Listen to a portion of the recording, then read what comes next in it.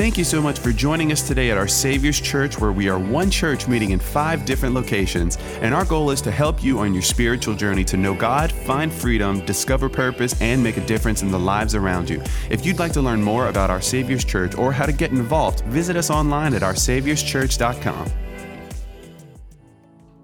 It's Valentine's Day coming up around the corner. Gentlemen, look at my face. You got no excuse because your pastor took an extended amount of time on Sunday morning to make sure, thank you, Cecil, that you knew that. Is there anybody here that did not remember it was Valentine's Day and is grateful that your pastor would thank you that you wouldn't miss this? Ladies, let me tell you something for you too, Valentine's Day. And when your husband says, baby, what do you want for Valentine's Day? What do you want? Okay. Tell him what you want so he's not having to play the guessing game, and then say this to him. What I really want is for you to make Friday night a priority, to come be a part of other men growing and building their relationships. Because I think I could speak on behalf of your wives to tell you this. Their greatest desire for you is that you would fall madly in love with God and close and close and closer to men of God in their lives. So ladies, it's your chance when your husband says, what do you want for Valentine's Day? Tell him what you want, and then tell him you'd like him to be here on Friday night. And I promise you, if any man that's here on Friday night, you will know how men connect and how men grow. That's my commitment and my promise to you. Amen? Amen, amen. I've heard it said that I might not always know what God is doing, but I can usually see what the enemy is attacking.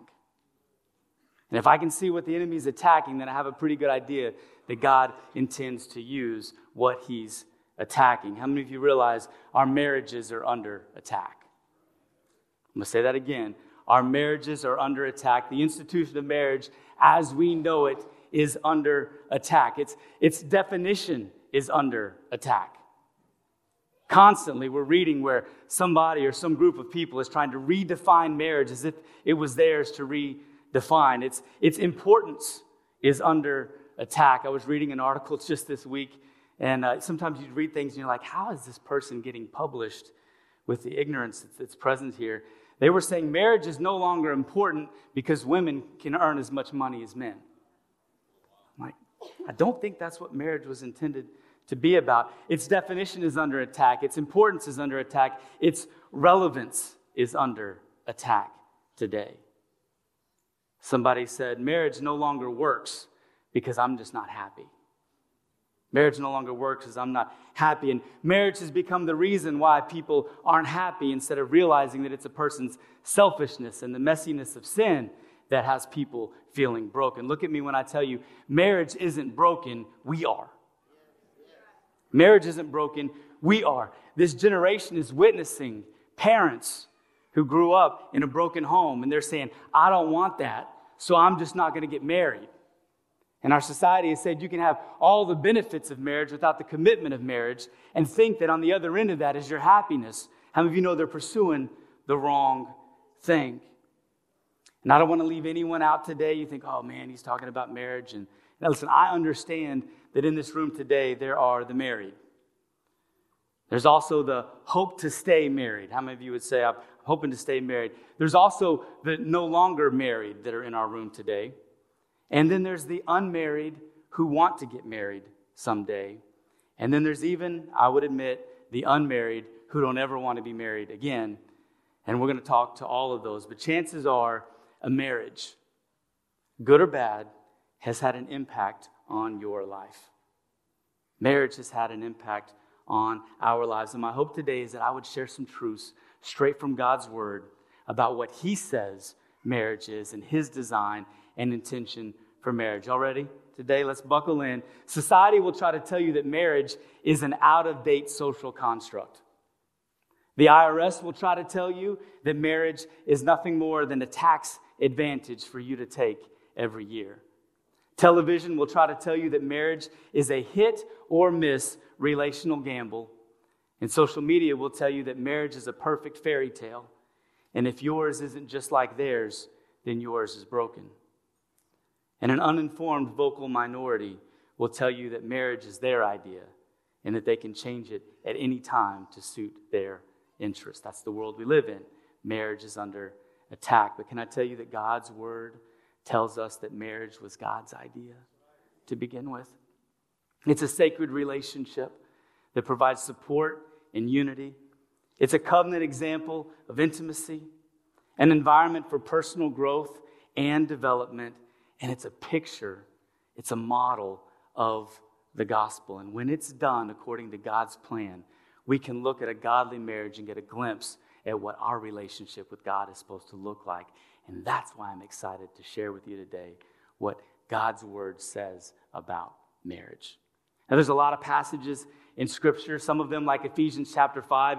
You know that one. That's the one that says, wives, submit to your husbands, and husbands, love your wives as Christ loved the church. I'm not going there today. I'm going to a different passage. It's a passage of Scripture that never uses the word husband. It's a passage of Scripture that never uses the word wife. It never even uses the word marriage. But I can't help but read this chapter and be reminded of the godly example that is before us with marriage, God's intent for marriage. So can I do that today? Can I teach you from God's word something that once you see it, you can't unsee it? Once you see what God's word says to you about what marriage looks like, you won't be able to unsee it. And here's why I want to use this passage. Being a good Christian is necessary to being a good spouse. And being a good Christian is necessary to be a good spouse. If you came to me and said, Pastor Don, we need marriage counseling, we need help, our relationship isn't where it's supposed to be, I'm not starting with your relationship with your mate. I'm starting with your relationship with God. Because I've just learned that if I can get my life right with God, the relationships around me go so much better. So we're going to take a passage of Scripture from Ephesians chapter 4, where Paul's writing to Christians. And he's telling you how to be a good Christian. And if you'll be a good Christian, you'll become a good mate. And marriage looks most like what God intends when both of you look most like what God intends for you individually. Let's jump in. Ephesians chapter 4, verse 1. A lot of Scripture today. We're going to go line by line. This is Paul writing from prison. He says, I, therefore, a prisoner for the Lord, urge you to walk in a manner worthy of the calling to which you have been called. Can I just tell you, the way you walk is important. But more importantly, the way you see your marriage is important too. If you don't know this, your marriage is a calling. Your marriage is a ministry. It's the same language you hear when you say, oh, I've got a call on my life to be a pastor. I've got a call on my life to be married, to pastor this church and to be in ministry. The same type of phrasing is used here. Think about this. As a pastor with a call of God on my life, there are places I could go that I choose not to go to. There are things that I can put in my mouth and in my body that I could. They're not prohibited, but because of the calling on my life, I choose not to. There's a picture of something I know I'm called to that's so much greater than just what is allowed. And that picture of that calling is what drives me to be unique in my approach to my calling. Are y'all following me here? Some of you struggle in your marriage just because you don't realize it's God's calling on your life. It's a ministry that you have. Number one tonight, or today, I want you to understand this. Marriage is a ministry. Marriage is a ministry. God wants to use our marriages. It's bigger than me. It's bigger than Kayla. And I need to walk in a way that's worthy of that calling. Well, Pastor John, how do we do that? What does it look like? Verse 2. With all humility and gentleness, with patience, bearing with one another in love. Look at this. Eager to maintain the unity of the Spirit in the bond of peace. Can I tell you, in my marriage, I'm not just trying to keep peace with my wife. I'm trying to keep peace with God. And if I can walk in a way that keeps peace with God, how many of you know I'm going to be at peace with her? God wants us to take the focus off of ourselves and off of our mates and put it on Him. And if you can be a good Christian, you'll be a good spouse. It's not a negotiation. It's an act of worship. I've learned that if I can get closer to God, I'll get closer to her. Here's how this works. Picture a triangle with God at the top and you and her on either end, right? If I work so hard to try to get close to this, I have conflict. But if I'll just work at getting closer and closer to God, what happens automatically? I'm closer to her. The closer I get to God, the closer she gets to God. We're both following the same destination. Put two people on paths that converge with God's presence and God's plan, and those two people will automatically be closer to each other. I'm telling you, he's not talking about husbands and wives. He's talking about our relationship with God. Verse 4-6. There's one body and one Spirit. Just as you were called to the one hope that belongs to your call, one Lord, one faith, one baptism, one God and Father of all, who is over all and through all and in all. That passage, when I read it, it reminds me of when God established marriage back in the garden between Adam and Eve. And he said, the two shall become what? The two shall become one. I need you to understand number 2 today. Marriage is multiplication. What are you doing, Pastor Don? What are you talking about bringing math into this? Marriage is not addition. It's not, I'm incomplete, so I need somebody added to me so that I can feel good about myself and be complete. That's addition. You take somebody who is incomplete and add somebody who else is incomplete, and you complete each other, and that's what fairy tales will tell you marriage is, and it's not. Marriage is not addition. Marriage is multiplication. Only a full person in Christ, married to a full person in Christ, will be one when they come together. That's how it works. Look, I'll show you this way. The only way you can take 2 and end up with 1 is with multiplication. 1 + 1 = 2. Only 1 times 1 = 1. The only way to get from 1 and 1 to 1 is with multiplication. It gets even real. What happens if you multiply half a person in Christ times half a person in Christ? What do you get? You get more? No, you get less. Half times half equals 1/4. And some of us don't realize why our marriages are hard and we struggle is because we brought 2 incomplete people and it multiplied together under the weight of marriage and the ministry of marriage. You need 1 whole person in Christ times 1 whole person in Christ to end up with the one marriage that God was talking about. Are y'all with me? Your pastor will bring math up into church. Don't tell me I can't.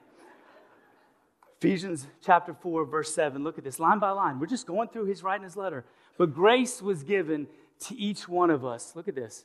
According to the measure of Christ's gift. Do you know that your spouse is God's gift to you? And look at this. Grace was given each one according to the measure. And with that gift comes all the grace that he knows you will need. Kayla is God's gift to me. And with her, God gave me a little bit of grace. Just a little bit, because I don't need much, because it's like Mother Teresa, Kayla, and she's amazing. She's amazing. Now, I'm also God's gift to her. And let me just tell you, he backed that truck up and dumped a ton of grace on her, because she got to be married to me, and God knows what kind of grace she would need in the middle of this. You laughing, but I'm particular, opinionated, decisive. I know exactly what I want, when I want it, how I want it. And she needs a lot of grace. You look at Kayla and you're like, man, she is so graceful in everything that she does. It's because she needs that grace to stay married to me. Listen, God knows, all joking aside, every bit of grace you need to be married to that person, and he gave it to you. He has given you all the grace you need to be married to them. Why? Because it takes you being a good Christian if you're going to be a good spouse. Verse number 10. He who descended, meaning from heaven, is the one who also ascended far above all the heavens, that he might, what's that word? Fill. What's there to fill if something isn't lacking? Have you ever thought about that? Man, God knows. God knows there'll be gaps in my marriage. God knows that there'll be gaps in my relationships, times when I come up short and the other person comes up short. And in those moments, who are we supposed to turn to? We don't turn to them. We don't turn to somebody else. We turn to Jesus to supply what is lacking. He fills all gaps in our relationships. Can I tell you, marriage is not 50-50. It's 100-100. 100. I got to be prepared with God's grace and His empowerment to go all the way. Because there are some days where Kayla doesn't. There are some days where she's trying her best and it's only 80% of the way there. And those are easy because I just have to go 20 and we meet in the middle. But what about those days when I can only give 10%, when I can only be at 15? If she's only prepared to be 50, then there's going to be a gap that's there. But if I wake up every morning and say, God, I don't know if I'm going to have everything I need to be in this relationship that you've called me to be in. Will you fill me full to overflowing? God, can you give me 100% of everything that I'm going to need to be in this relationship? Her 100 plus my 100 gives enough for other people for us to be able to help them. How many of you know some marriages that help other marriages? And how would you like your marriage to be the kind of marriage that helps other marriages? Can I tell you, ministry is an overflow occupation. I don't minister to you out of a deficiency. I was up on my face before God at 5 o'clock this morning saying, God, would you move on my behalf through me today? I can minister out of an overflow of what God is doing in my life. And your marriage can minister out of an overflow. It's not 50-50. It's 100-100. Me plus Jesus will be enough for every need that my wife has. Single people, you got to understand how huge this is. It's huge. You need to look and make sure that the person you're going to marry has a strong relationship with Jesus, because there will be a day where you're not enough. There will be a day where they're not enough. And I know they look good and they got it going and all of those things. But the thing you need to make sure is absolutely present in that relationship is that needs to be a man of God. That needs to be a woman of God, because there's going to be a moment where you're not enough. And them plus Jesus will make up the difference, fill in the gaps in our lives. So y'all getting something from this today? Are y'all understanding what I'm talking about? Let's look at verse 11 and 12. And he gave the apostles, the prophets, the evangelists, the shepherds, and the teachers to equip the saints for the work of what? For ministry, for building up the body of Christ. This reminds me, marriage needs mentors. It needs people in your life. If marriage is in fact a ministry, just getting married doesn't equip you for it. You need others in your life. Yes, I need a pastor in my life, but so much more, I need others. I need friends.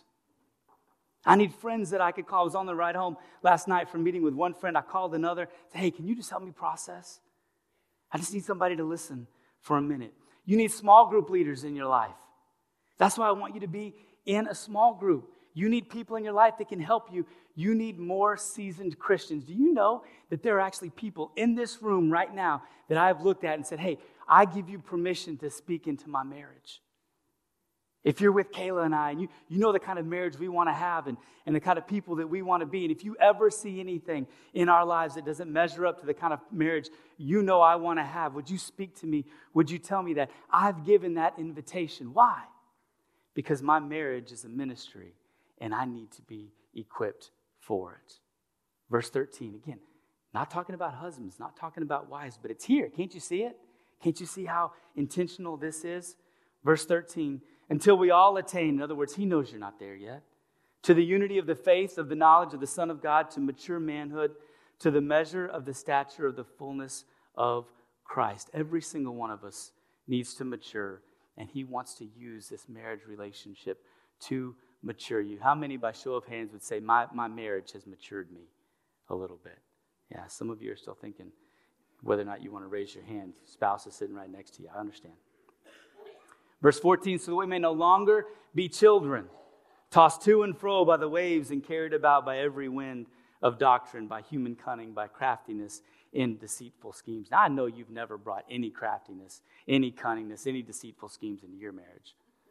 You've never tried to manipulate or situate something or position yourself to get what you want instead of what they want. Am I the only person in here that has seen that in my marriage? You know, and I know you've never allowed anybody else to speak into your marriage, the human opinions, right? Like the guy at work said, I should do this, or you've never said, well, Dr. Phil said we should look like this.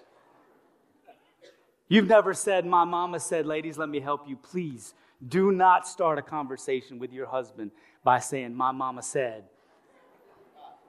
Unless your mama is Mother Teresa, and then maybe you can get away with that. This part reminds me that I can be a child sometimes in my marriage. We're selfish. We manipulate. We prefer ourselves. We can be just like children sometimes, can't we? Verse 15. But speaking the truth in love, we are to grow up in all aspects into Him who is the head, even Christ, from whom the whole body, being fitted and held together by what every joint supplies, according to the proper working of each individual part, causes the growth of the body for the building up of itself in love. Lots to unpack here. Let me start this way. Speaking the truth in love. God's design for marriage is that both are needed to speak truth into the relationship. Kayla and I learned our dynamic early on. I'm very vocal. I can articulate. I can put thoughts together. I know exactly how I want to say what I want to say. Kayla's not wired that way. And I found that she would not say things that she felt she needed to say because she wasn't sure she could say it in a way that I could receive it. How many know your pastor never misses an opportunity to use his voice to say what he thinks? And I realized she's got some truth that I need to hear. And so this is our dynamic. This is what I said one day. I said, listen, I give you permission to say the right thing in the wrong way. I'm okay with it coming out wrong. I'm okay with it coming out harsh. I'm okay with it coming out with tears and emotional and a bunch of sniffles in between. I need the truth that you have in your life for me and for our relationship. And I give you permission to say the right thing in the wrong way. I need that truth. I need somebody to speak the truth in love. I was having a conversation several years ago with a man. He was contemplating a job change. He had the opportunity to move his whole family to Odessa. It was going to be very lucrative in the oil field for him to do so. And he was torn between the two. We were talking. I was giving him some counsel, and I was listening. And I said, well, what does your wife say? I don't want you making this decision without hearing from your wife. And he looked at me and said, Pastor, that's the problem. She's not saying anything. Now, I know she's trying to be a good wife. I know she's trying to be a good Christian wife and a godly example, but she's not saying anything.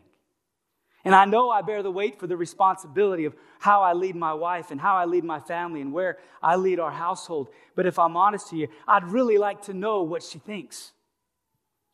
He said this, and I'll never forget this image. He said, I feel like I'm standing butt naked on the end of a pier, waiting for the wave to come and crash, and somebody's going to come and say, see, I told you so. We never should have done it.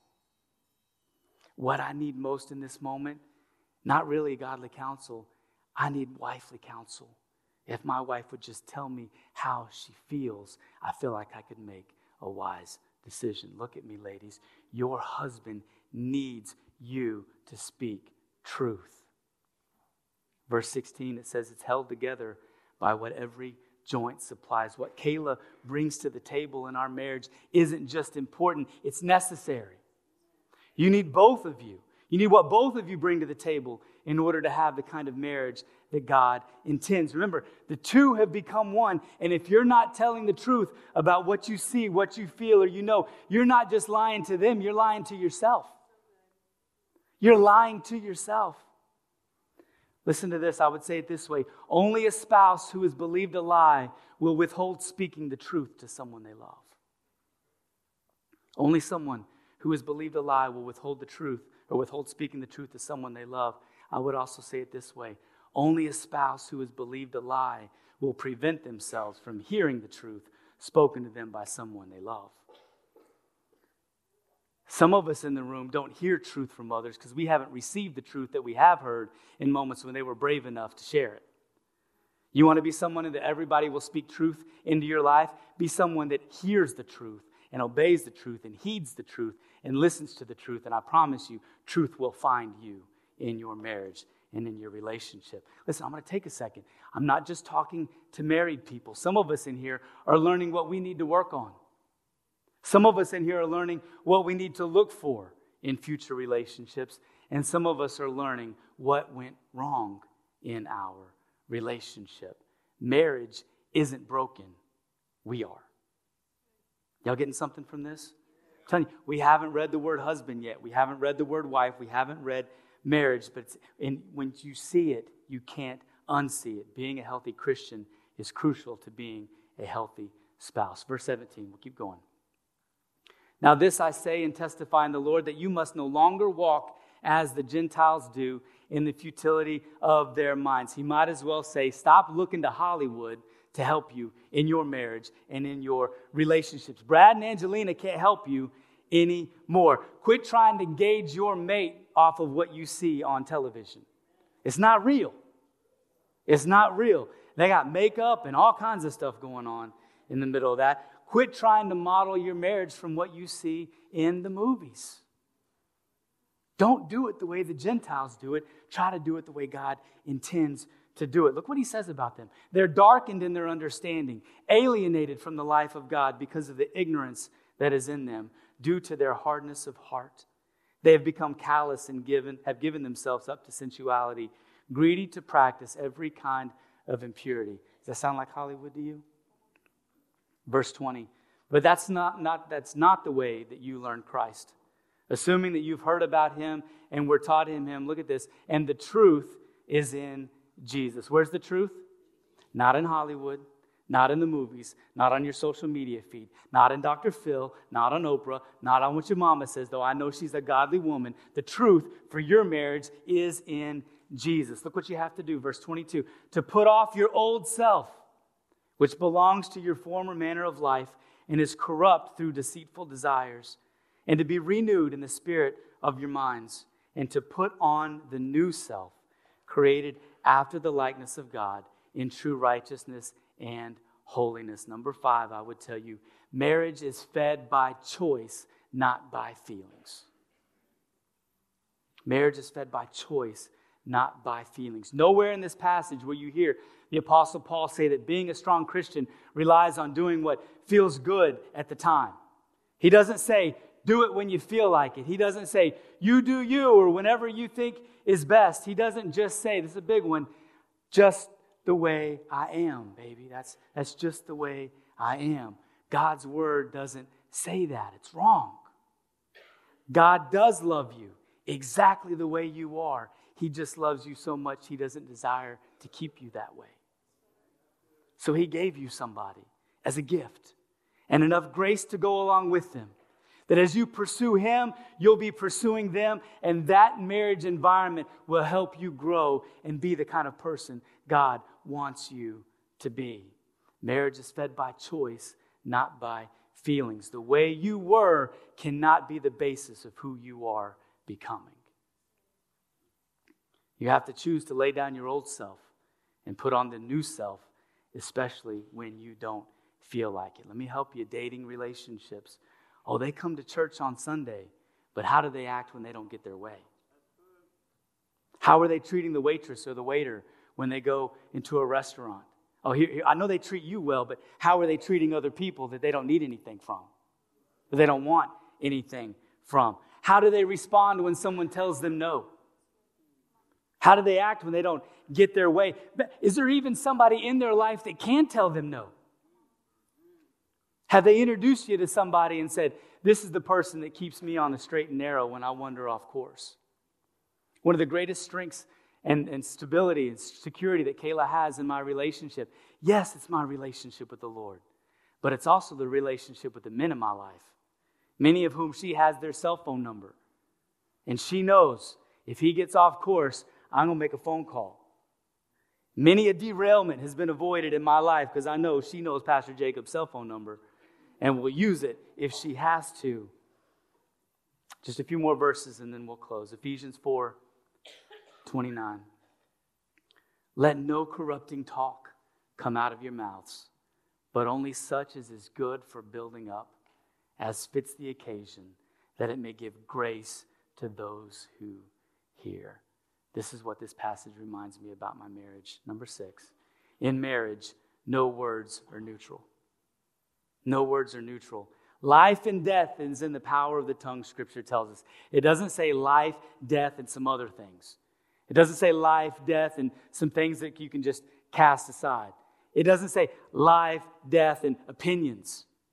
It's life and death. Every word you speak will either bring life or it will bring death. Many of you don't even realize that the words that you've been speaking to your spouse are so destructive. They're like spitting in the well you're trying to drink from. And when you need somebody to speak some truth to you, they're mad as a fire ant trying to figure out why you did what you did last week and the things you said and all that, instead of cultivating this relationship and speaking truth and life. And some of you will hear for the first time today from your pastor that loves you very, very much. It isn't the words that you speak in front of your mate that matter. It's the words you speak, period. It's the words you speak when nobody else is around. It's the words you speak in your mind and in your thoughts. Well, if she does that one more time, I'm just telling you I'm going to do. Don't act like you haven't had conversations with yourself about your spouse. If he does that one more time, I'm just saying, no. If I pick up another pair of underwear, he's going to go to the drawer and not have any underwear in the middle of all. Listen. Especially the words you speak to your girlfriends about your husband. Especially the words you speak to your parents about your husband. Oh, they ta-ta'd you when you were 2. But you need a woman of God in your life, not mama. And you wonder, why does my husband not like my parents? Why do my parents don't like my husband? Because every time he does something wrong, you run to them instead of running to Jesus.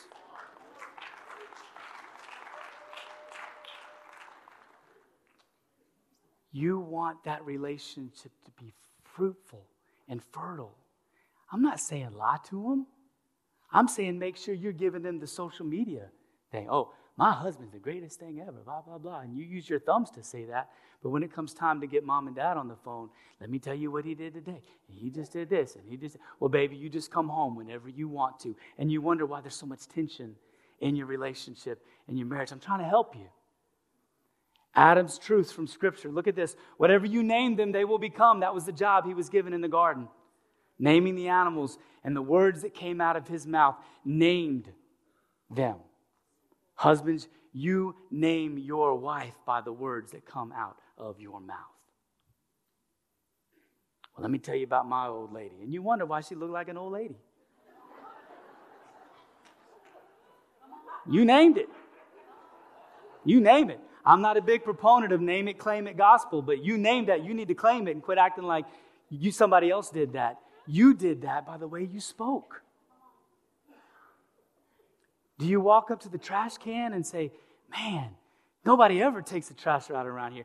Quit shoving stuff down in here, acting like it don't need to be taken out. Or can you say, oh, baby, this is heavy.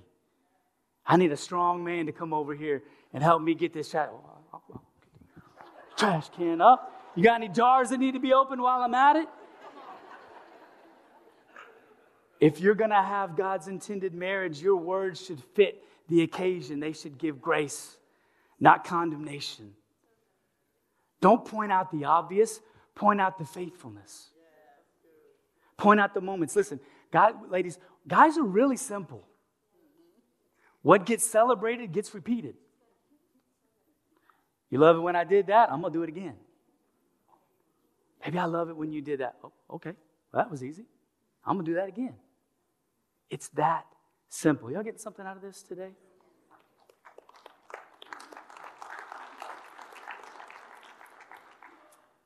We're not talking about husbands. We're not talking about wives. I'm talking about just being a good Christian. Let the words that come out of your mouth edify others. Be the kind of person that when somebody leaves your presence, they think to themselves, man, I feel so good about myself having been with them. Can you be that kind of person? Number 7, marriage is a reminder. It's a reminder, verse 30. And do not grieve the Holy Spirit of God. I love how it redirects our thoughts back to God, back to the Holy Spirit. I don't need to live with the goal of not grieving Kayla. I just need to please the Holy Spirit in everything that I do.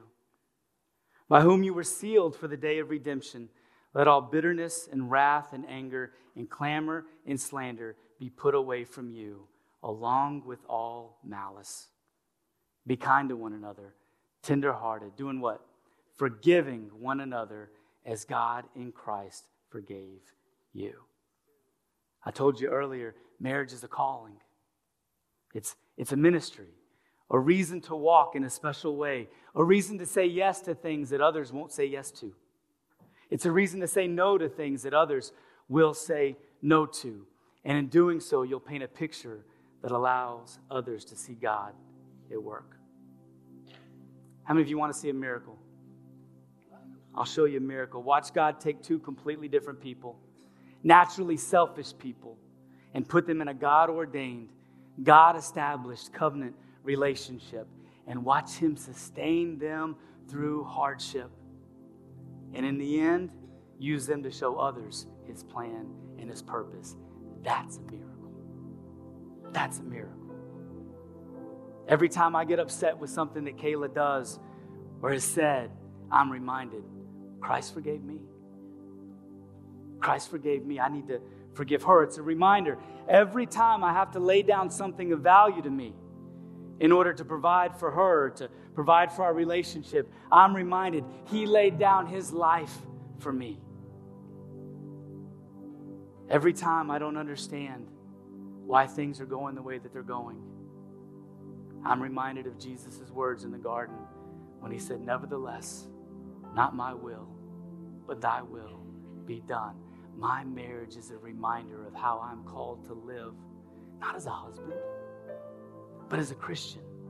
The first title in my life, the most important title in my life, the title in my life that every other position and relationship is governed by. Every time I wonder, is it going to be worth it? I'm reminded that this marriage is a ministry, that others are going to eat from it and rest under the shade of the tree that we're building in our lives, that my spouse is a gift and I've been given all the grace that I need. You know, one day, I encourage you to go to Scripture, and we read our Bibles with chapter and verse, right? But it wasn't written that way. Y'all do know that, right? Like, we came behind later to organize it and to help us find things and to study it better, and we added chapter and verse. One of the greatest Bible studies you can do is flip to the end of a chapter and read to the next as if it never was there, because most of it was written that way. This is a perfect example. Ephesians 4:32 is the last verse of chapter 4, but the thought spills right over into chapter 5. Look at this. Be kind to one another, tenderhearted, forgiving one another, as God in Christ forgave you. Therefore, be imitators of God as beloved children, and walk in love as Christ loved us and gave Himself up for us, a fragrant offering and a sacrifice to God. You want to know the key to a great marriage? Be an imitator of God. Be an imitator of God. To the married in this room, I would say this: imitate God. Be an imitator of who God wants you to be. To those who would say, I hope to stay married in this room today, be an imitator of God. To the no longer married in the room, I would say the same thing. Be an imitator of God. Don't let the pain and the injury of that failed marriage cause you to take your eyes off of Jesus. Don't let that unbelieving spouse and the hurtful things that they've done or said rob you of the identity that you have in Christ. You imitate God even when the person next to you is not. That's how this is supposed to work. And to the unmarried who one day want to be married, I'd say the same thing. Imitate God. Imitate God. Instead of looking for Mr. Right, why don't we just focus on being Mrs. Right? Because the Mr. Right you want is asking God for the Mrs. Right He's been praying for. And you won't have to go looking for them. They'll come looking for you. Imitate God. That's how this works.